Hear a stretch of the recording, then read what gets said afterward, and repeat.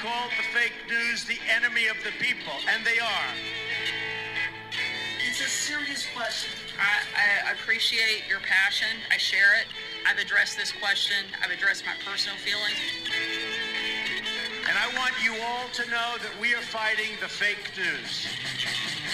You're listening to Just Ask the Question, Adventures in Reporting with your host, Brian Karam.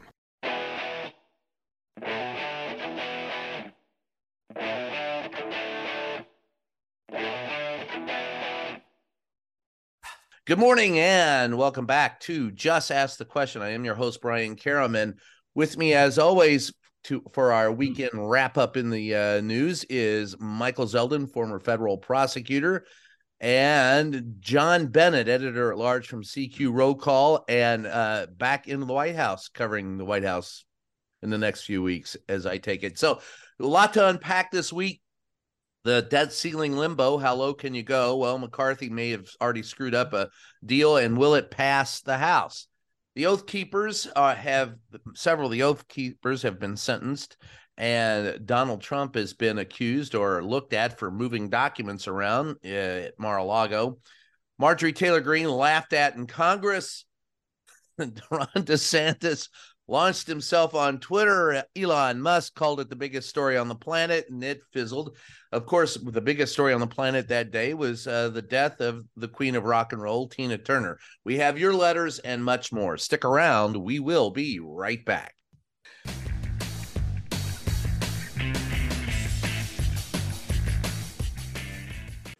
In this modern age of misinformation and deceit, Just Ask the Questions newsletter cuts through the BS and gets to the truth. With Brian's in-depth articles, columns, and exclusive content not released anywhere else. Get the scoop and stay in the know. Sign up for the Just Ask the Question newsletter now at substack.com/JATQ podcast.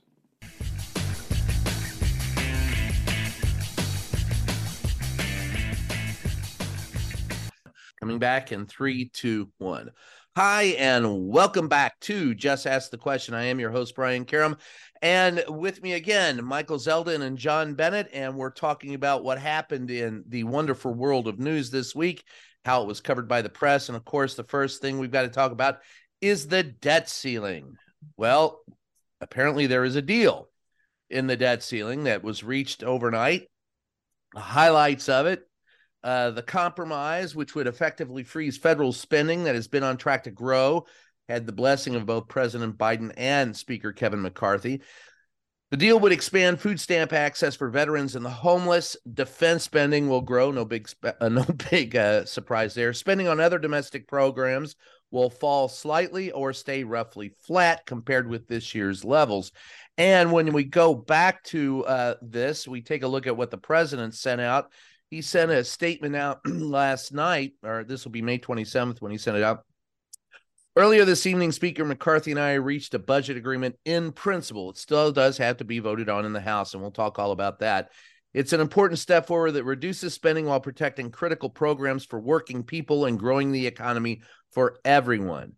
It represents a compromise. These are words that both McCarthy and the president use. The agreement represents a compromise, which means not everyone gets what they want. That's the responsibility of governing. In fact, it's interesting to note that those are the exact same words used by McCarthy and the president, so they hammered this out before. It's good news, that he says, for the American people because it prevents what could have been a catastrophic default and could have led to an economic recession, retirement accounts devastated, and millions of jobs lost.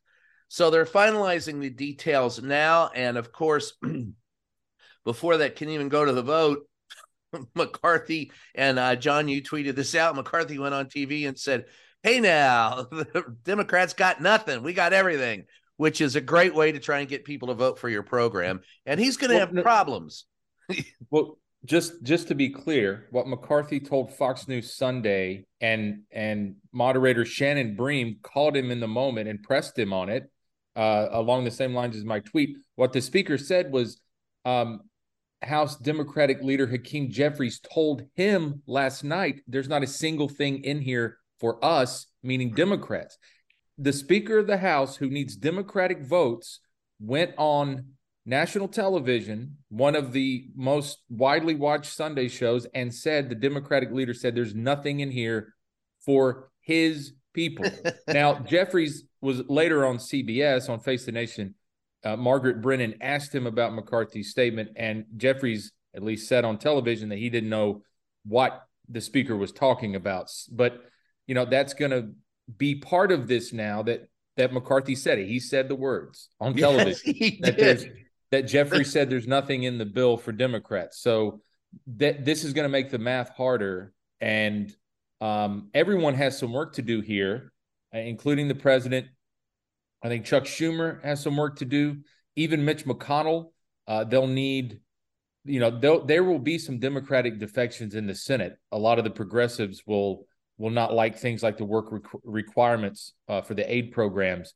Go into that a little. Yeah. So these work requirements for things like food stamps and other federal programs, food, some monetary assistance, things like that.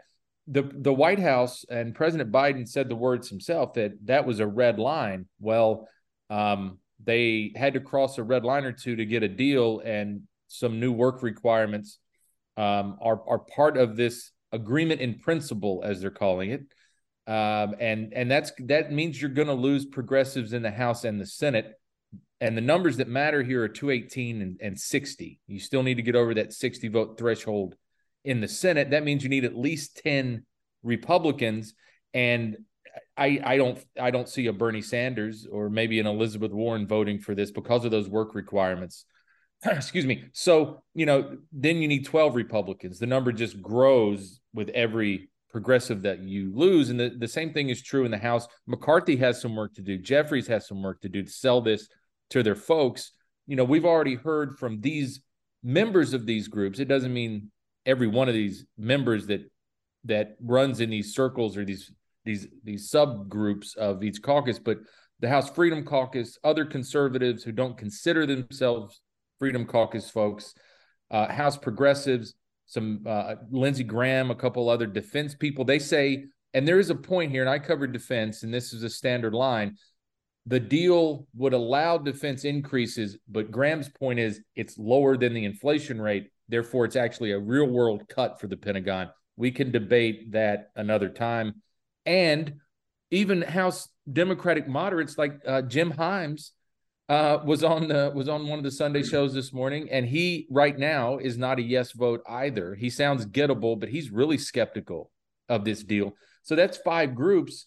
And if you look just passing the House, you'll get vulnerable Democrats in purple districts. You get a lot of Democratic moderates, friends of Kevin, as I call them, and other committee chairs, and groups like the Problem Solvers, which are a bipartisan, conference or caucus that meets, and they're kind of the last moderates. But I don't know. I circled 218 question mark on my notepad here. I don't know if there's enough in those groups to get you to 218 in the House. And the House will go first here because if it doesn't pass the House, there's no point for the Senate to take it up. Even take a look at it. So everyone's got some work to do here. Everyone appears to not like this very much. That's not unique to this deal.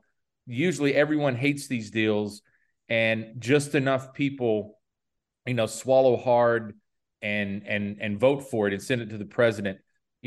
Over in the Senate, you'll get a lot of people who just got reelected. Those are 6-year terms. They can vote yes on something like this a few times. Voters have shorter memories than you might think. So again, I think it's an uphill climb in both chambers. This is a little different. There's a lot of stuff in here that both parties don't like. Usually it's, I don't love it, but it's better than a default. We're not really hearing that this morning. People are really upset. Okay, before I go to you, Michael, real quick, John, McCarthy has said POTUS swore he wouldn't negotiate, claims that he did, and that they're the big winner. One of the things in this particular agreement is that they push this debt problem ahead, kick the can down the road 2 years. So Biden won't have to deal with this again as president unless he's reelected. And finally, doesn't everyone who doesn't vote against this will be blamed for a default that could crush the American government? Doesn't that kind of put their backs against the wall? And the numbers that you're talking about, doesn't that force legislators to say, fuck it, I vote for it, or I'm going to catch the blame? And the hard right, particularly the Marjorie Taylor Greens. The hard right will not vote for this, period. And that will be interesting to see. What about, did he negotiate? You think that president negotiated? Of course the president negotiated. And I've written about this, and, you know, I think it was, I don't even know the word. It's just one of these come on guys situations, watching the White House try to say, while they're negotiating, to say we're not negotiating, because the spending deal unlocked the debt suspension or raise. They can't even so far explain what this thing is going to do to the debt ceiling, but it's not going to be a problem for 2 years. So to say while Shalonda Young and Mark Rossetti are at the Capitol negotiating that we're not negotiating was just not really based in reality. So of course the president negotiated, and he gave a lot of ground on these work requirements. And, you know, they're very concerned about the progressive excitement for his reelection bid, and this will do nothing to help with that problem. Yeah, my favorite part in the watching us in that briefing room was asking Corrine if she could guarantee there would be a deal, and she wasn't even on the damn negotiating team and had no clue. Michael, your take on it? Well, you've said pretty much all there is to say, save for one thing, which I noticed, which I thought was, you know, foolish, penny wise, pound foolish, was that they are going to, excuse me, they are going to claw back a portion of the $80 billion approved in order to increase the IRS, so that the IRS could do more auditing of people. Cheats. Yeah. Excuse me, I'm just losing my voice. So there was the expansion was to, under the Inflation Reduction Act, $80 billion to increase IRS's capacity to get tax cheats. The expectation was that the revenues that $80 billion would get would be about $240 billion. So you were investing 80 to get 240, but they pared that back substantially. And, you know, that's still part of this Republican myth that the IRS targets conservatives and conservative nonprofits. And also, of course, if you actually get people to pay their taxes, it's a tax increase, and they're not for tax increases, even if it means getting money from people who are cheating the government. So that struck me as, you know, downright stupid. But I'm sure that it was something that Biden had to give up because it was sacrosanct for Republicans. Well, the question is, of course, you know, the Republicans are being led by a guy who said that avoiding taxes made him smart. That's so. What can I tell you? Here's the final thought I'd like to talk about on this issue, and that is, and get both of your all's takes on that. One of the things that they've talked about is, in this far right scenario, Republicans will essentially tank the agreement and then try to vote as to whether or not to oust McCarthy as Speaker. And because the Republicans have such a narrow majority, McCarthy could lose. And now, John, you say they won't vote. The conservatives won't vote for this. And so the other step is your scenario: avoid being blamed for the aftermath by voting against it, but letting it pass. Does this particular deal, this deal that's been struck in principle, lead to the ouster of Kevin McCarthy as Speaker? John? First, a quick correction. I misidentified. Steve Rossetti is Biden's longtime aide, who is a negotiator. So apologies to Mr. Rossetti. No, I don't think that this is going to cost McCarthy his speakership. In part because it would just create a lot of strife. And I don't sense that there's any appetite right now to go through another speaker race. There's also not anyone who could get, the 218 or however many votes would be needed on the floor. It would bring everything to a screeching halt. And Republicans, of course, James Comer and Jim Jordan and others are investigating President Biden, his son, Hunter's laptop, all that would come to a halt. They would just be trying to find a speaker and voting on the floor, just like we saw in January. So there's just not a sense right now from our folks who were on the Hill this week on the House side. Even Matt Gaetz said this week that he doesn't sense that either. And he would, he's on everyone's list of folks who would big mouths who would tell us ahead of time. Yeah, and or one of the folks who would bring a motion to vacate the speakership and kick McCarthy out. I do. There is a sense that in those conservative circles that McCarthy. I mean, they knew McCarthy was going to cut some kind of deal, so they don't believe. They don't seem to believe that breaching the debt ceiling would be all that catastrophic. That's the big difference with those folks. But they're not. No one is called for McCarthy's head, so to speak. So I think he's going to survive this. And again, there's just nobody else who wants it, who wants it, right? I mean, right. It's a tough job, as we saw this week, and maybe Donald Trump could get enough votes to be speaker. I'm not sure. Maybe Mark Meadows, who's been advising House Republicans on the phone. That would be hilarious if Donald Trump had that. Maybe somebody like that, but I don't know if Steve Scalise or Patrick McHenry. A lot of the conservatives now are upset with McHenry, who was one of the negotiators. So he's always, insiders would tell you that McHenry, after McCarthy, could be a speaker down the road, but maybe not now. So there's just nobody. There's no alternative. Michael, look, this thing is going to pass, in my view, because the failure is just too catastrophic an option for either side to suss out the politics of it. So I think both will blink, because they just don't know who will be blamed for this. And melting down the economy is not something that I don't think that either side wants, even though some polling seems to say that Biden would get more blame than the Republicans. I'm not sure how they know that exactly. So I think, right, to John's earlier point, I think you're going to get enough people who will hold their nose and vote for this. And, maybe this is really what legislating is about. This is an agreement that everybody is a bit unhappy with. And that usually is the sign of a good compromise.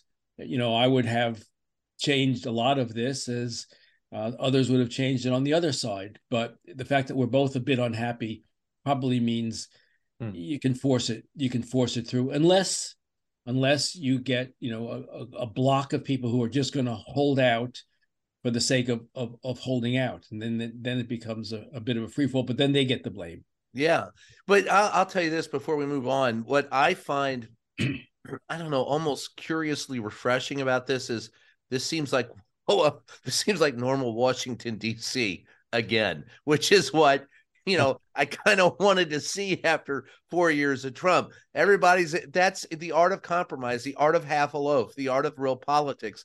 This was people going in who disagreed. But, look, I pointed out in a piece I wrote 2 weeks ago, I said, it was the president and McConnell, the president who came out and said, we're not going to default no matter what. And McConnell said, and his words were, there's not going to be a default. I know it. They know it. Not going to happen. So, I mean, almost word for word, that's what he said. So the die was cast then. It was the devil was in the details of the deal. And it was almost refreshing for me to see that at the end of the day, this was politics as normal in D.C., if there is any such thing as normal. From there, I want to switch to the Oath Keepers. This week, the founder of the far-right Oath Keepers was sentenced to 18 years in federal prison. Stewart Rhodes got the longest imposed sentence on a January 6th defendant to date. It was in a politically charged speech in the courtroom just before his sentencing. He called himself a political prisoner, said that when he talked about regime change in a phone call with supporters, he means that he hopes that former President Donald Trump will win in 2024. The judge disagreed with Sir. And this quote by the judge, I think, stands out. You, sir, represent an ongoing threat and a peril to this country and to the republic and to the very fabric of this democracy. That was Judge Ahmed Mehta before handing down the sentence. Michael, in addition, we want to talk about that and Donald Trump apparently trying to move documents or holding court with people. I'll let you take it away from here. So a couple of things. First, you're right. The Oath Keepers got very long sentences, 12 years, 18 years, 4 years. And what we saw from this judge, and it's only one judge, but what we saw from this judge was that he was going to hold accountable those who were organizers in a fashion different from and worse than those who were insurrectionists, boots on the ground sort of people. And, if there are charges to be brought down the line for what we call the suits on the podium, as opposed to the boots on the ground, then if there is evidence that shows that those people too were organizers, that does not bode well for anyone who is convicted of being an organizer if they're in front of this judge. There's dots still to be connected, but this was a shot across the bow. The other thing, though, that struck me of interest is that a couple of the Oath Keepers apparently in the courtroom were contrite. Rhodes was not, but others were apologetic. The question is, do those guys, now that they've been convicted, have anything to tell prosecutors that might help them link the boots on the ground to the suits on the podium? Because you can always move for a reduction of sentence based on cooperation after the fact of the sentence. You got a finite period of time to do it in. So it'll be interesting to see whether those who have yet to be sentenced, because remember there was another trial that took place and that sentencing is pending, or whether any of the defendants who were just sentenced now become cooperating witnesses, assuming they have something to cooperate. So that's I think the larger takeaway from the Oath Keepers' convictions. On your second question, Brian, of what is going on in Mar-a-Lago with those documents, the reporting from the Washington Post and the New York Times is that Trump ordered documents to be moved in anticipation of the Justice Department coming down to retrieve documents. What's unclear is why they were moved and whether things were removed from the boxes before that search. So the storyline is that the boxes were returned to the storage unit. The implication being that allowed Trump to take stuff out of it and then put stuff back in. And that's how we ended up with the false certification that all that has to be given has been given. Then a search warrant follows and 100+ documents are found. So the whole question is, what is it that is going on here? Are they just organizing their documents so they'll be more readily accessible to the DOJ and to the certifying attorneys? Or were they up to something tricky and removing documents to obstruct the inquiry? And if it's the latter, and they have witnesses to say, yes, I was moving these things at his behest after he removed documents from them, that makes it almost impossible not to prosecute for obstruction of justice. But we just don't know yet, Brian, why they were moved. But as one of the articles said, this was seen as a dress rehearsal for when the DOJ was going to come down. I'm not sure that I completely understand what the dress rehearsal was, but again, the implication is that they know that something is going to happen, and so they're preparing for it by removing documents that the government seeks. So what are you can argue it, Brian, just to say, you can argue it the other way, that a dress rehearsal, like the dress rehearsal for a play, is getting yourself organized so that you can perform according to what is expected of you. So I just don't know. The mantra among most legal analysts is all inferences should be drawn against Trump so that we can say the shoe is about to drop. I don't fall in that school. And so I'm just saying, well, there's movement of documents, could be bad, could be good. Let's see what Jack Smith decides about it. Yeah, what do you think when you look at it? I don't know, Brian. It's really hard to know. Documents are moved the day before the DOJ comes. You can say that was done for bad purpose, or you can say that was done to get it organized for good purpose. And how do you define that? Where's the evidence from the outside? And so it seems to me safer to say we know what occurred. Boxes of documents were being moved from and into the storage area. That area was apparently searched by Trump's attorney, Corcoran. Corcoran writes a letter saying, we've given you everything that we have. And then it turns out not to be true. So was Trump taking advantage of his lawyer and hiding stuff from him? Was he hiding stuff from the DOJ? You can imply that, but you just don't know it. All right, John. How does this, the question, let me be pointed. The Oath Keepers sentencing, how does that affect Trump, or does it? And how does this moving documents politically affect him? Well, who's to say they didn't move the boxes so they could vacuum in the storage room? Yeah, right. I mean, and I have a sneaking suspicion that if Trump was involved in discussions about moving boxes for whatever reason, that Trump hinted vaguely to someone who gave an order to someone who gave an order to someone who gave an order to someone to move the boxes. And it'll be hard to tie it to Trump because that's kind of been his MO for decades. So I remain somewhat skeptical that any of this is going to stick to the former president, because so little seems to. The other part of me wonders if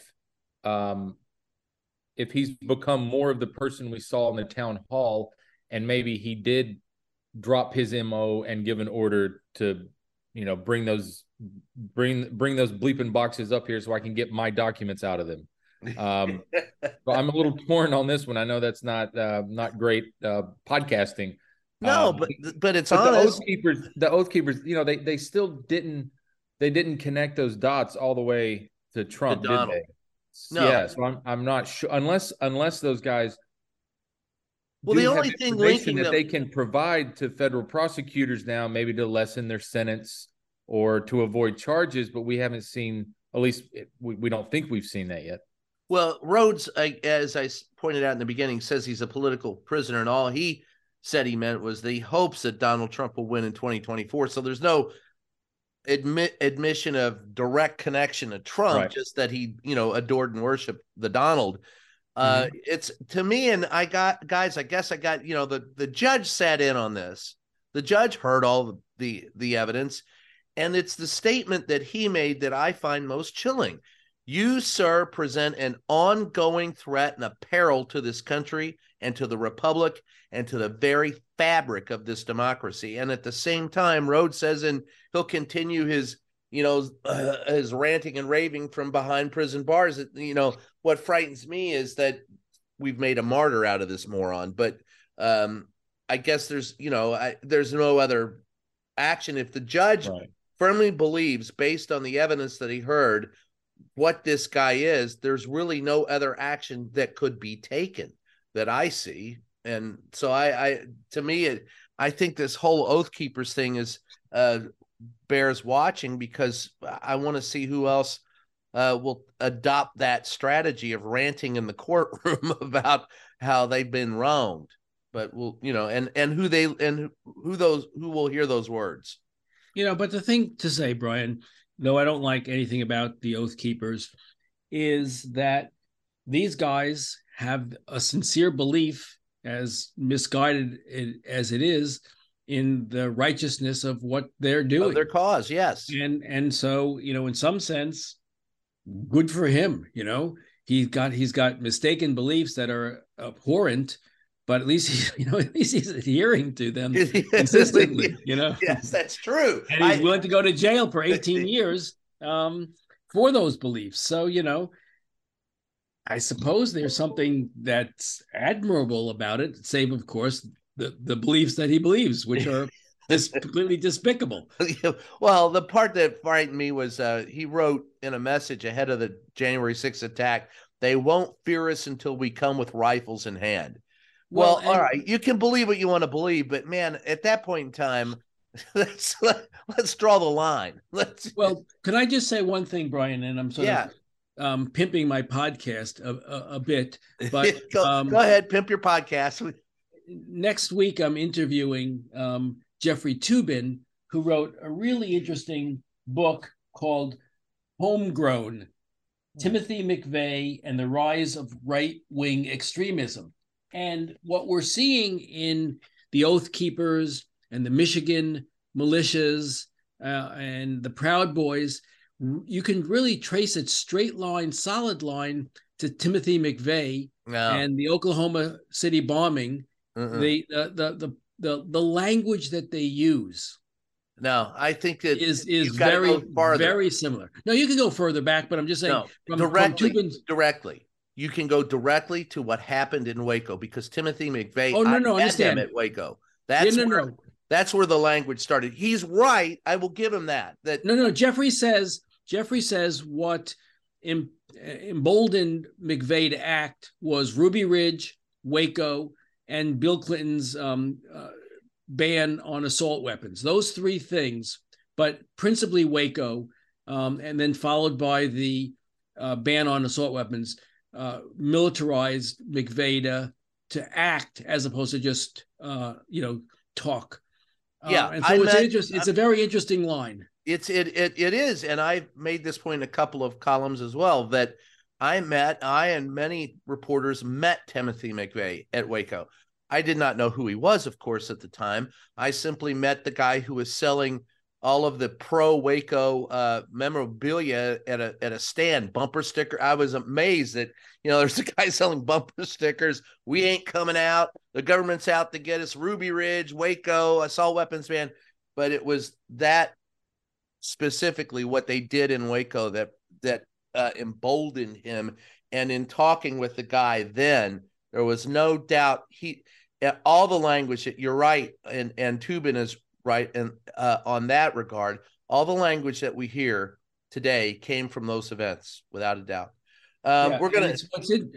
Just one last point on that is what's interesting is that they fashioned what they were doing as a need to ensure their freedom, from the government, and you can't miss the irony of the Mark Meadows and Kevin McCarthy. They're part of the quote unquote Freedom Caucus. So they're picking up this word that really was part of white nationalism under McVeigh and Rush Limbaugh and all those guys. And they decided that's a good place to name their caucus, Well, sort of makes you want to sit up straight. Now you remind me of an article, of a piece that we did on America's Most Wanted, and we interviewed one of these white nationalists who was at a compound, and he had left, and he left because he said, "One day I was sitting there at guard duty, and this big fat guy in underwear and mud came rolling in, and he took off his stuff." And he was eating candy bars and peanut butter and drinking beer, and his gun fell apart on the floor. And he looked at the guy and he goes, "This is the superior race. I got to get out of here." So he abandoned him. So anyway, we're going to take a short break, and when we come back, speaking of laughter, John Bennett's going to tell us the wonderful event that happened in Congress this week with Marjorie Taylor Greene. So stick around. We'll be right back.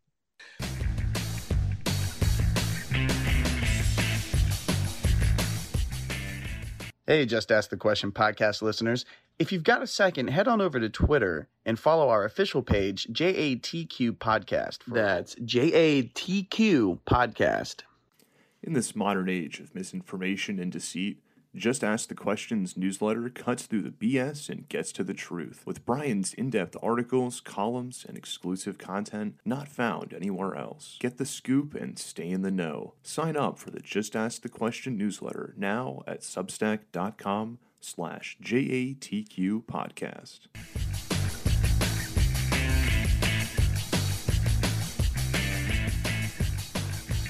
Hi, we are back. It is Just Ask the Question. I am your host, Brian Karam. With me again, former federal prosecutor Michael Zeldin and editor-at-large from CQ Roll Call, John Bennett. John, this week, one of my favorite belly laughs of the week, Marjorie Taylor Greene. First of all, what the hell was she doing at the podium? Riding herd over Congress, over the House.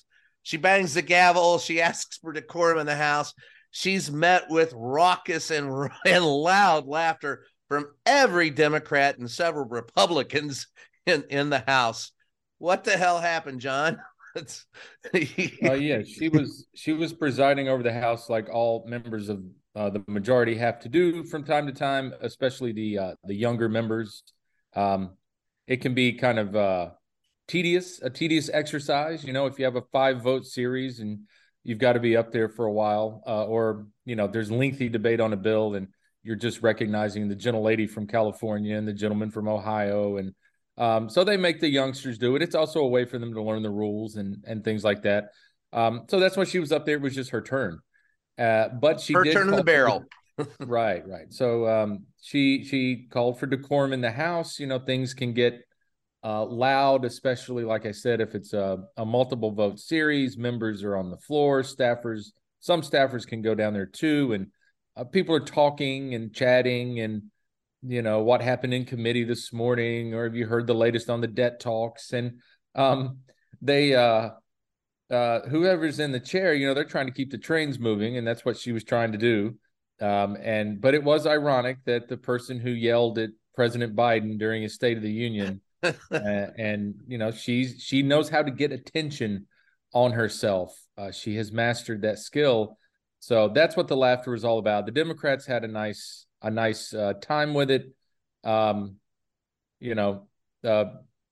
reels of Congress this week had a nice time with it, including roll calls, hits and misses. Check it out now.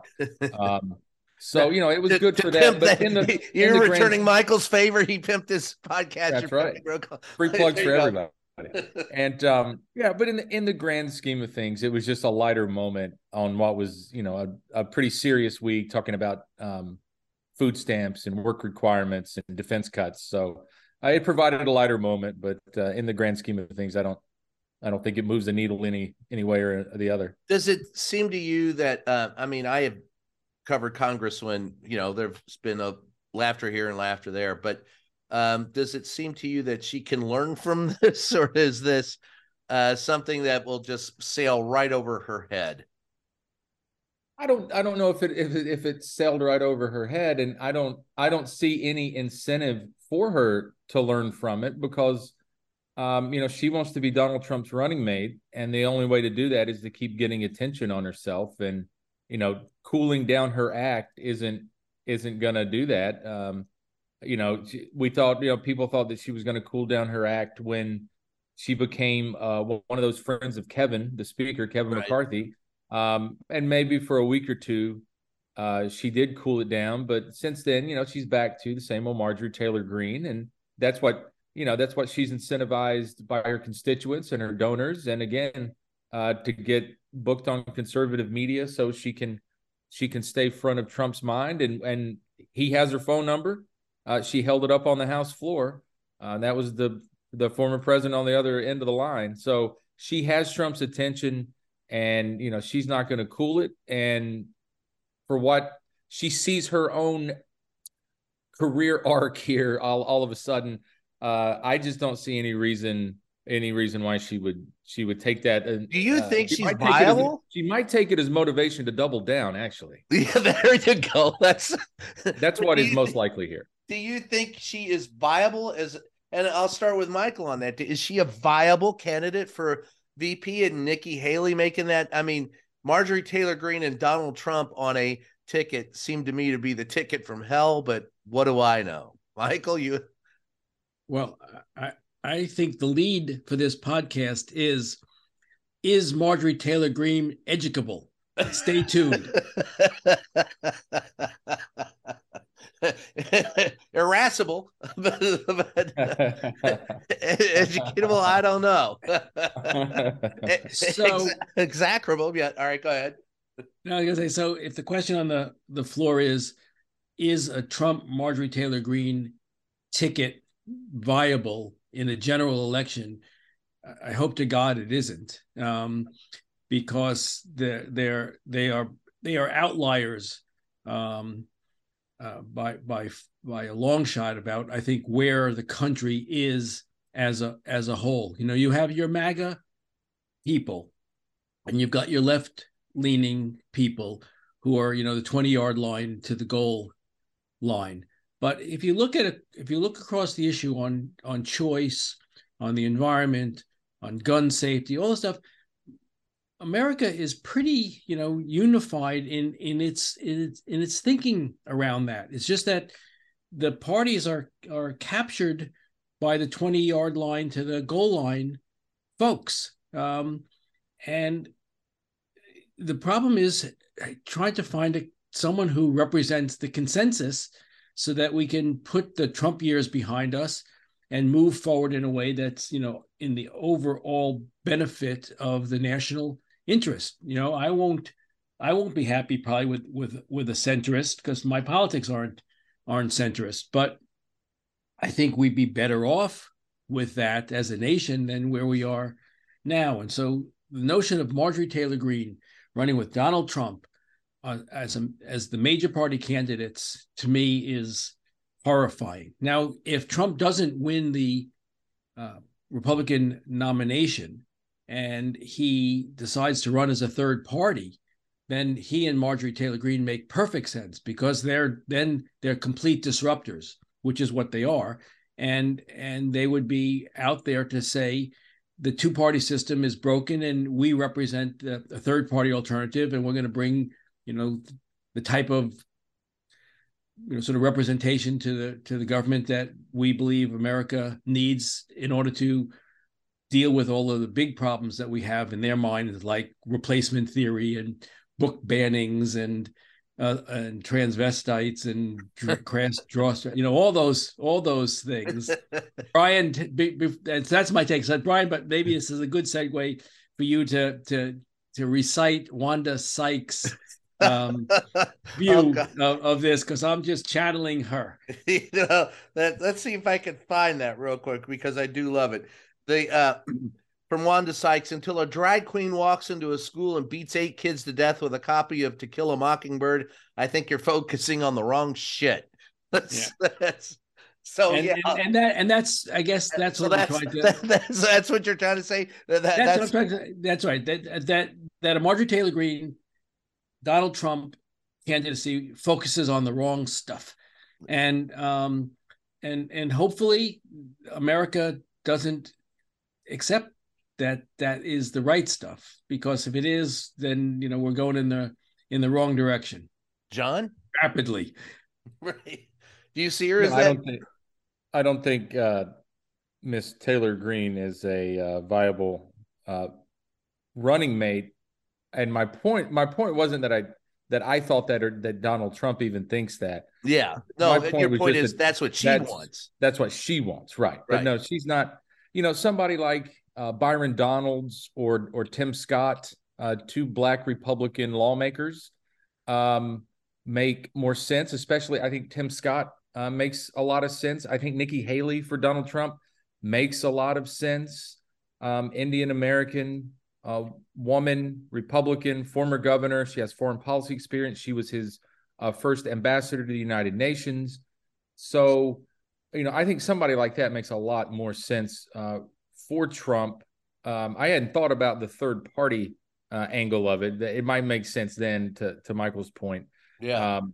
But I think it's also hard to see long term where Marjorie Taylor Greene goes in the House.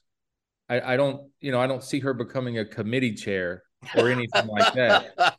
So I have often now, questioned. now you're just doing your tight five stand-up routine. Well, maybe down the road she thinks the Senate might be more fun and should make a Senate run at some point. I think the only thing she's running is for cover. I don't know if she can get reelected. It can be really hard to move up in the House. It's so crowded. There's so many folks. A lot of friends of Kevin. So I don't quite see her ascension in the House. So I do think that eventually she'll move on to something else, but I don't think it'll be as a vice presidential nominee or candidate. Speaking of vice presidential nominees, here's a segue for you. There's somebody else who would love to be looking at a vice presidential nominee, and that was the guy who announced this week in the Republican Party that he is running as well. Now, we all expected it, but Ron DeSantis took to Twitter this week to announce that he is running for president, the Republican nomination, and that he represents the goodness in the Republican Party, and he wants to make America great again. He did it on Twitter Spaces, and that was touted by Elon Musk as the biggest story on the planet, despite the fact that it crashed and burned. And at the same time, there were people griping about how they couldn't hear it. He said it was the 600,000 people or so was huge. So Ron DeSantis, let's take a look at him. And Michael will let you take the first whack at this. How viable do you see a Ron DeSantis campaign? And I guess the overall question, guys, as we look at all this stuff, like we look at the stuff about the debt ceiling, we look at the stuff with Trump, we look at the stuff with Biden, we look at this. The overall feeling is that the press is screwing the pooch in covering this, and we'll get to that shortly. But the DeSantis launch, is he a viable candidate to you, Michael? Is Donald Trump in the race? Because if he is, I don't think DeSantis is viable. If Donald Trump is out of the race because of legal problems or otherwise, then I think DeSantis has, sort of a inside track to be the MAGA heir apparent. And I don't know which of those roads will be opened down the line, because it's hard to predict where Donald Trump will be 8 or 10 months from now. But I think as long as Trump's in the race, DeSantis, and we talked about this a bit last week, DeSantis has got no client base. There's no one who would be attracted to him more than they would be attracted to Trump, it would seem to me. Notwithstanding the questions about whether Trump is electable in a general election, his base is loyal to him, and they're not about to turn, I don't think, to a person that Trump feels is, sanctimonious and a Judas for turning his back on Trump, which is also another reason why the Nikki Haley's of the world, I think, maybe are being a bit optimistic when they think that somehow they can criticize Trump on the campaign trail and then get picked up. This is not Ronald Reagan and George H.W. Bush. The level of acrimony between Trump and anybody who's not completely on his side is such that I don't think it lends itself to a viable team. Well, then that brings the question around. Does it, obviously, if he's in the race, DeSantis, and I do love the name that I confess, whoever came up with the name Ron DeSanctimonious, whoever on the Trump team did it, kudos to them for that. But if Ron DeSantis is in the race, then that indicates to me that he has probably done the math. And as you said, Michael, figures that he probably can't win if Trump is in the race. So he's probably figuring that at some point in time, Trump won't be. That's the signal I get from him. That aside, if he is in the race, did the announcement on Twitter hurt him, or is that just a lot of crap? And John, I'll let you take a whack at that. Is that because, he was roundly and soundly criticized for the collapse? Elon Musk was made fun of. We heard tell that Ron DeSantis was pissed as hell because his Twitter space announcement fell apart. Does it hurt him? It may, if it is an indication of an organization that's not really with it, or not ready for prime time, or just, not very good at running a presidential campaign. We don't know yet. If they correct it, then it's a positive down the road. But we don't know yet because he just got in the race. But one thing it might signal is, he wants to be a little different. He feels a need, because he does have to get out of Trump's shadow. Does he feel the need to do these questionable, risky things? Because, if you do enough risky things, then, the chances of something like the other night will happen, when you can't keep your Twitter space live for 15 or 20 minutes and the whole political world is goofing on you. And then even Joe Biden's digital team dunks on you while you're still silent on Twitter, which happened. So you don't want to get dunked This link on. works. Yeah, Is that what you're talking about? This link works, exactly. That was a link that the Biden campaign put out to a donation page for the Biden-Harris campaign, while DeSantis and Elon Musk were trying to figure out how to plug Twitter back in. And again, you don't want to get dunked on by the 80-year-old president's digital team. So it could be a really bad sign for DeSantis if they decide to not do some of these risky things down the road. Then they learn from it, and it can very much be a positive. But back to one thing Michael said about, Haley or Tim Scott, Right, or whoever criticizing Trump on the campaign trail, that'll make Trump upset. He'll get mad in the moment. But if someone can convince him that a Nikki Haley or a Tim Scott, despite the criticism, and there was plenty of it in 2016, that they can help him win and beat Joe Biden, then he has a way of putting stuff like that behind him. Steve Bannon was very critical of Donald Trump from time to time, and Bannon's back in the circle, reportedly. So Trump will look the other way. He'll put stuff behind him, and That's going to be on Jason Miller, isn't it? Yeah. People come back into his circle. So Haley could come back from that. They have a meeting. She explains it away. And then Trump does have the ability to stand on a rally stage or sit for one of these interviews with conservative media and say, that's just politics. Nikki had to say those things about me, but we've talked about it, and she's fully on board. But when has he done that, really, John? He didn't pick any of the people who ran against him in 2016, many of which I think would have been stronger than Mike Pence at that level. I get it at the Steve Bannon sort of advisor level, but where at that big level? I mean, you see what he did to Mitt Romney. He completely humiliated him by pretending that he was interested in him for his cabinet. I just don't know, where is there evidence that at that senior level of Trump he has any indication that he's willing to forgive and forget. I mean, you may be right. And I don't ask it pointedly to put you on the spot. Yeah, I just think of Trump as specializing in holding a grudge. Then we'll probably get another Republican governor from a flyover state like Mike Pence was in Indiana. Yeah. So who's the person from South Dakota? Yeah, Kristi Noem. You could get, it could end up being somebody like Kristi Noem. Absolutely. Yeah, that's a good point. Yeah.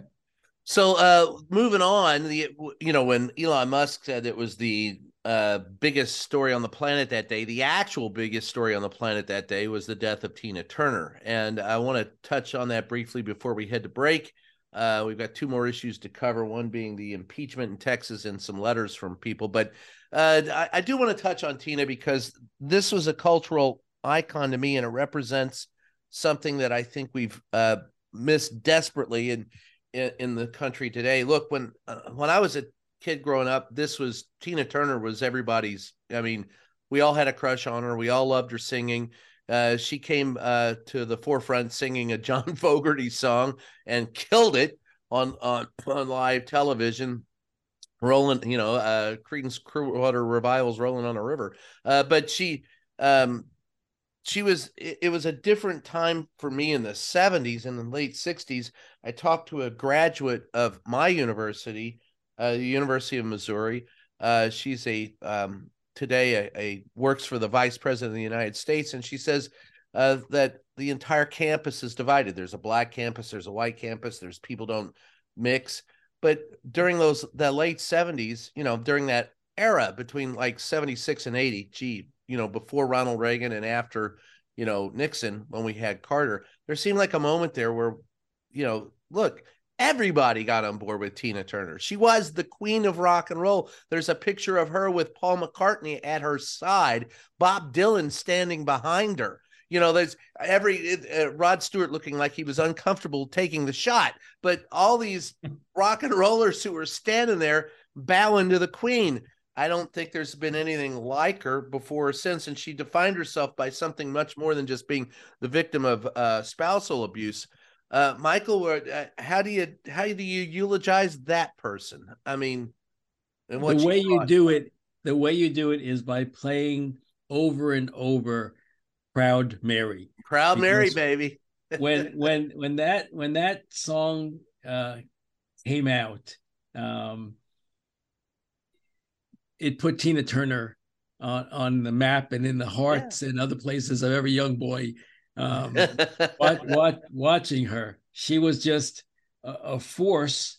And then what's so interesting about Tina Turner is you have this Proud Mary when she's still playing with her husband Ike, spousal abuser, but then she comes back in the 1980s with the album Private Dancer, I think it was called, which has that iconic "What's Love Got to Do with It" song on it. And all of a sudden, in her 40s, she's turning multi-platinum albums.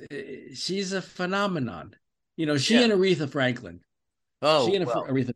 Yeah, absolutely. I mean, and she was, We Don't Need Another Hero. That was the other one, and it was in the Mel Gibson movie, and I on the Road Warriors stuff. But to me, it was always Proud Mary, Rolling on the River, baby. And when I saw her do that live, and I was like, Creedence Clearwater who? Well, but you remember how the song starts. It's slow. We never do anything. Yeah, we never do anything slow.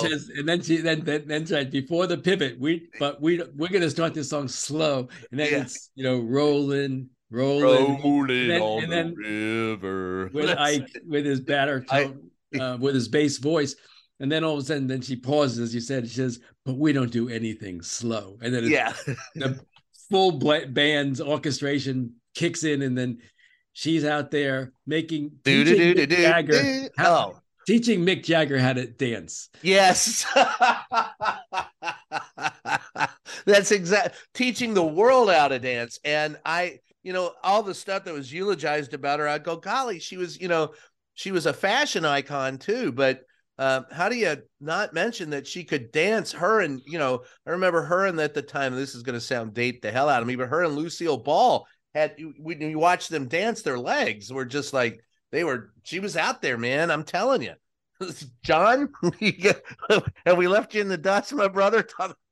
Well, to be honest, clearly a talent in so many different ways, and as you said, a cultural icon. Admittedly, I am probably more qualified to talk about Trey Turner than Tina Turner, but I do think about something that you said, that she united people of all races and genders and political beliefs, and that's something that I do think about is how divided we've become in just about every way.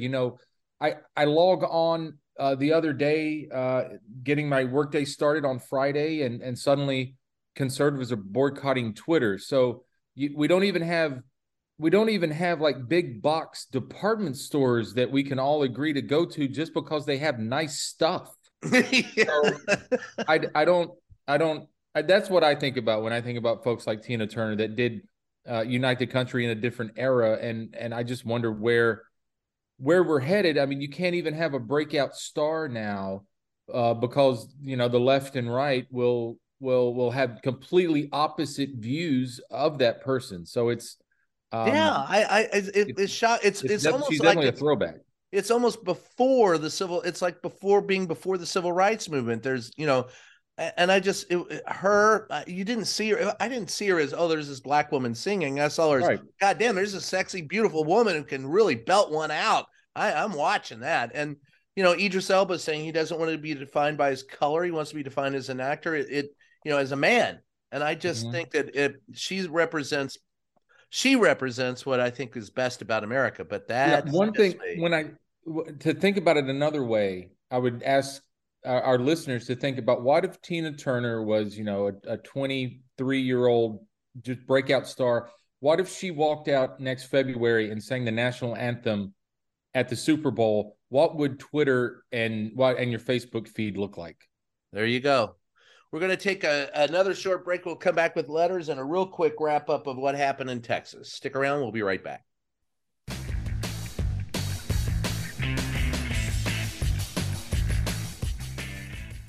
Hey, you. Yeah, you. We're talking to you, and we need your help. As you probably know, independent journalism is a vital pillar of our democracy. Like everything else, it's not free. We're asking all longtime listeners of the show to help support us by becoming a member on Patreon. For the price of a latte, you can help guard democracy. Join us today at patreon.com/JATQ podcast to help us keep bringing you the podcast you love and the facts you deserve.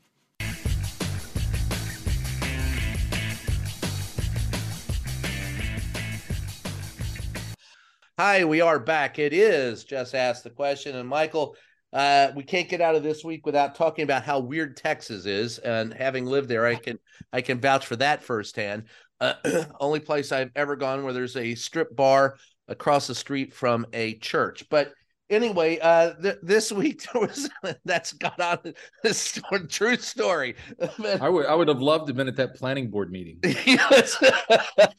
There was an impeachment in Texas, and Michael, you want to explain what the hell happened? This was a MAGA guy that got impeached by other Republicans. Right. So Ken Paxton, the Attorney General of the state, retaliated against some of his employees and was required to pay in settlement $3.3 million.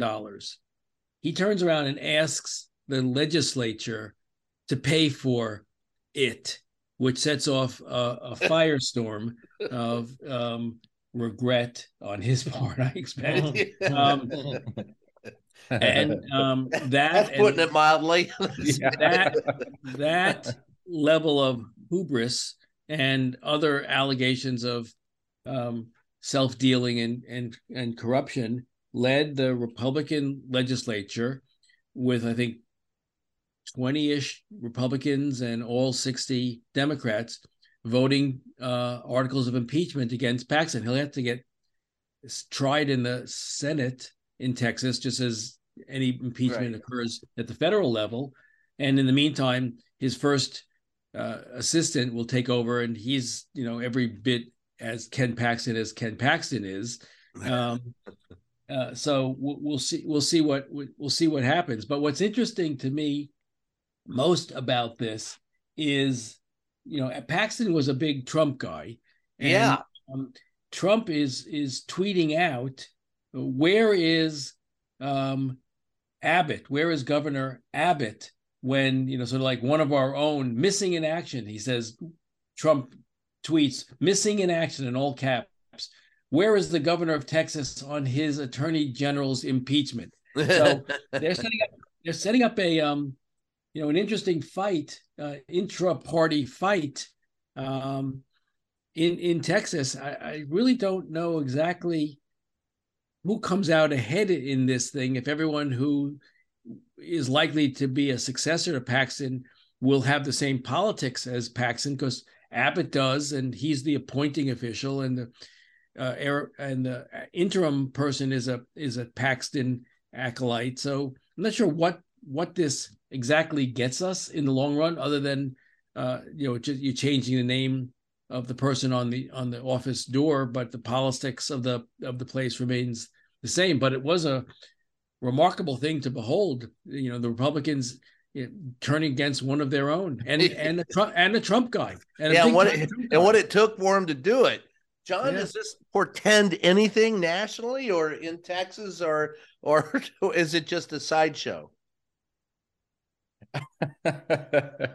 Well, Trump's involvement means it's not just in Texas, but it is fascinating. I saw that Truth Social, I guess it was from yesterday, and I thought, well, the plot just thickened, didn't it? But what can Abbott do? I mean, Abbott could try to weigh in on the Senate trial, the state Senate trial, but this isn't a criminal proceeding, so Abbott can't pardon. He got nada. He could step in. He could try to block conviction and ouster in the Senate trial, but then Abbott would be accused of tainting the state Senate's process. So he might not want to do that either. But now Abbott's in a rock and a hard place. The state House Republicans have put Abbott in a tough spot because, as you guys have just been talking about, now Trump's pissed at him for not stepping in and trying to prevent this in the first place. So the one place you do not want to be right now is in Mr. Abbott's position. He's got a very hard decision to make. And this is a guy who, 6 months ago was being talked about as a presidential candidate. And now he's got all kinds of troubles inside his own house. And it's just, Michael, to your point, it's fun watching them eat their own. I don't know how else to describe it. It seems almost illogical that this would even happen among MAGA supporters. But there is apparently a line that even they will not cross, which is almost reassuring for the rest of us. And there's perhaps the silver lining in this for what does this portend nationally. And maybe this is like cracks in the door that people are beginning to say enough's enough. We've got to my analogy, we've got to move closer to the center of the field if we want to be a viable party. And we'll see. There you go. I'm going to end today with a couple of the letters. First, from Aladdin Sane 73 for Michael. Let's see if I can even read the damn thing. And I don't know if he's a David Bowie fan or not, but that is a name of a Bowie album. And his question is, Michael, do you believe that the nation can survive with the division? Something we just talked about. Can the nation survive our current division brought about by Trump? I don't think long term. I don't think it's sustainable to have this level of acrimony and be a democratic republic. I think that we really are in a very important pivot point in our nation's history. And we either got to come back to the center of normalcy, or we really do risk a long-term rupture, or demagoguery. The Erdogans and those types of strongmen leading the country for a while. I mean, I think this is an important pivot point for us. What happens in 2024? If 2024 returns the MAGA folks to the presidency, in answer to your writer's question, I don't see that being a good sign that we can survive as we have between the beginning of our country and now. I just think I'm very pessimistic about it. Well, and I will add a note of optimism over the two things that we've talked about today. One is the debt ceiling negotiation gave me hope that we're returning to some level of normalcy, regular politics, give and take. And what happened to Texas? There may be maybe they're seeing that we just can't go too far. For you, John, I have one from Cheese Curd Army. I don't know where they come up with these names. My people. Cheese Curd Army wants to know from you. You've covered Congress. Why can't they get rid of the Electoral College?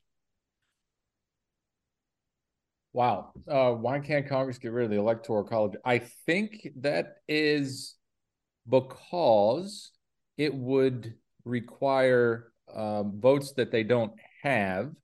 and the Electoral College is viewed by both parties as being something that can be very advantageous because you don't have to win the popular vote. We're about to see Donald Trump, I think, run really hard in about 8 states. Excuse me. Now, of course, he'll do rallies elsewhere, but it's the same 8 states as the last few elections, and he doesn't have to win the popular vote. Demographics, go against are going against the Republican Party right now, but you don't. So that's one reason to keep it, is if you're demographically, falling behind. If you can win those 8 states, and like we were saying, if it's Target versus Walmart everywhere else, but you can steal 5 of those 8 states, not steal, sorry, wrong word. If you can win 5 of those 8 states and the rest of the country is Target versus Walmart, well, you got yourself a presidency. There you go. Yeah. Can I just add one additional point in answer to that question, which is that the Electoral College is constitutionally mandated, Article 2, right. Section 1. So if you wanted to get rid of the Electoral College, you have to have a constitutional amendment. And anyone who favors opening the Constitution to amendment in this day and age, to me, has some additional thinking to do. Or thinking at all to do. That's right. The last letter is from Gossamer Goose. Brian, why is it that you continue to maintain there's no such thing as a liberal media when we all know there is? I think there's bad media. Oh, in the spirit of pimping things, read the book, Free the Press. I'll pimp that. But look, it's not. There are liberal tainted media. There is Republican or conservative tainted media. What I maintain is that there are 6 corporations that run about 95% of what you see, read, or hear, and they're more interested in making money depending on what you believe. Tailoring, it's not about the journalism. It's not that there's right and left-wing journalism. It's that there's right and left-wing bullshit that's given to you to buy because you'll buy it. And when you stop buying it, then they'll stop selling it. So unless you break up the media monopolies or change the fundamental way that we do business, you're not going to see what is mostly a symptom of a problem in journalism and not a cause of a problem in journalism. So there's my preach. And if you want more, you can read it online. Anybody else want to jump in on that one? Well, I just to put a underline on your sentence, I really think it is a myth of liberal media. I think, as you say, Brian, it's corporate media, because those who consider liberal media liberal really don't understand that there's not liberal politics here so much as there is corporate led motives for what is covered on the news. And I think because of corporate media, boy, here's a closer. Because of corporate media, that's why you will see idiots in the White House press briefing room asking the press secretary, who has nothing to do with the negotiations on the debt ceiling, ask her if she can guarantee that there will be a deal. Listen, John, you're shaking your head on that one. I was in the room. I was in the briefing room when those questions were asked. My hand was up, and that is not what I was going to ask Corinne. I don't get the sense that she was plugged into the talks, and she wasn't. I don't get the sense that that they wanted her, they being the guy who sits in the Oval Office, they wanted her plugged into the talks. We still haven't heard from the man who sits in the Oval Office about this deal. And we won't. He was about 100 yards from the press pool when Marine One landed in Delaware earlier today. He was at Camp David this weekend, now at his home in Delaware. He's at church right now on Sunday. He could have He could have had the Secret Service drive him over to where the press pool was and said a few words and answered some questions. But, you know, I don't think that was necessarily the way to go about that in the briefing. But I think we could have heard from the president, and he could have interacted with reporters a lot more during this process to let us know, you know, exactly. He could have prepared his own supporters for the work requirements and what have you. That could have taken the press pool to Camp David and done some kind of spray out there yesterday. So and we don't ask again, the questions. I understand reporters asking those questions needed a soundbite for their next stand-up or their nightly news hit, and they weren't getting it from the president. And having been there, I've asked a question in the briefing room just to get a quote because I wasn't getting it from a president, and 3 presidents now that's been the case. And I know more for you. So I understand why the question was asked that way, because the president was not made available to answer it himself. Yeah, poor question. Anyway, I'll stand by that. Michael, you plugged earlier. Where can we catch you, brother? So my podcast is called That Said with Michael Zeldin on all major podcast apps. And as we've discussed in the past, I discuss with authors books that I think tell an interesting story. This coming week, we will release my interview with Joan Biskupic, the CNN Supreme Court reporter who wrote a book called 9 Robes and the Tilt of the Supreme Court to the Right. And the following week will be Jeffrey Toobin's book, Homegrown, on the rise of white nationalism and Timothy McVeigh. So stay tuned and listen in. It's interesting stuff. John?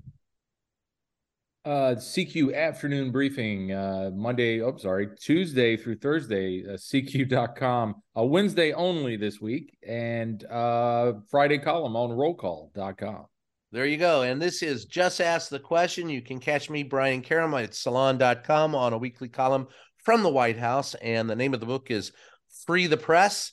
And once again, thanks for joining us. We'll catch you next time.